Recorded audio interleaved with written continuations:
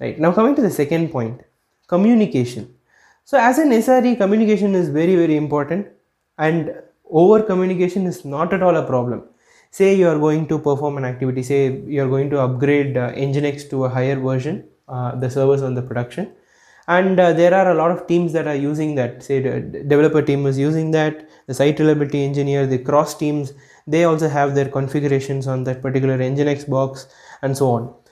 You say, let's say you sent a mail a week ago that you're going to perform this activity on next month, say February 20th. So February 20 arrives, and without even informing anyone, you start the activity and you complete it, right? But you haven't sent a mail yet. You sent it like a month ago, and on Feb 20th you directly went and did the activity.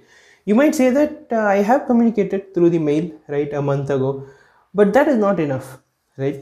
The ideal way would be like you send a mail a month ago, that's fine, and then like a week ahead, a week ago, you'll have to give heads up to whoever is involved there, and a day before the activity, you give a heads up that we are going to perform this activity.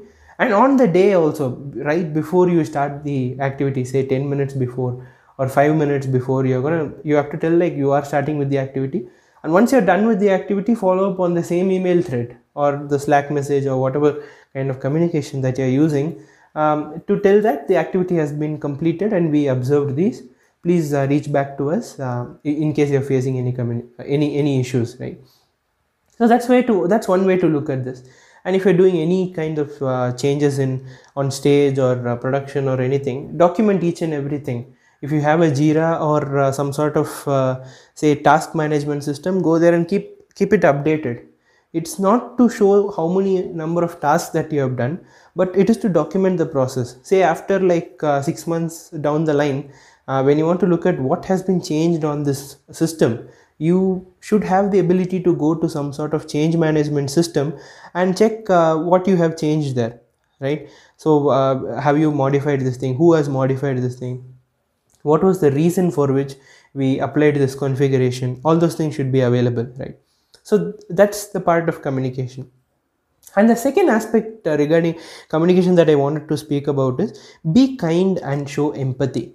So there might be people who are not aware of technologies at your infrastructure, or who are new joinees, and they come to you and they ask doubts. It may be very silly doubt also, right? Even we would have back then had such doubts at our mind. The timelines might be different, okay, and that is perfectly all right.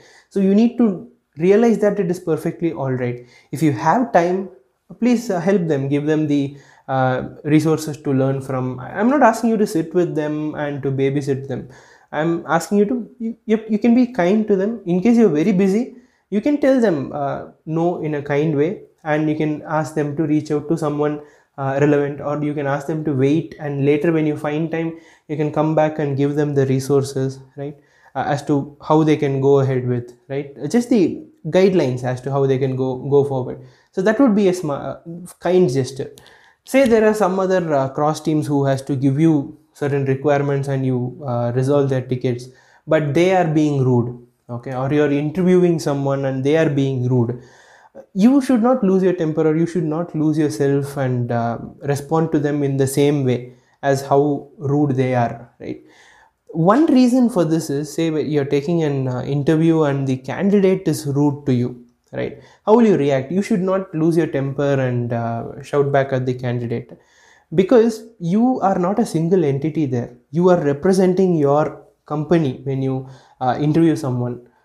So there, if you lose your temper, all they will take out from the interview is, okay, PhonePe has these kinds of people, or this company has these kinds of people.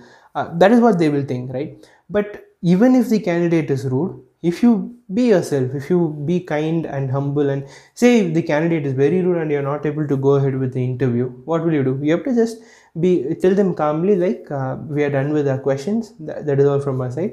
Is there anything else that you want to ask? And you just smoothly end the interview. That's the best way to do it, right? So that is be kind and show empathy. Now coming to the third point.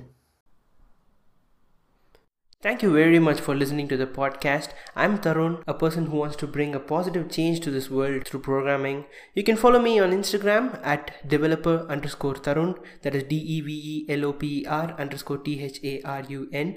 Also, you can find my podcast on Anchor FM, Google Podcasts, Spotify, Breaker, Overcast, Radio Public, Stitcher, and many other platforms. Thank you and have a great day.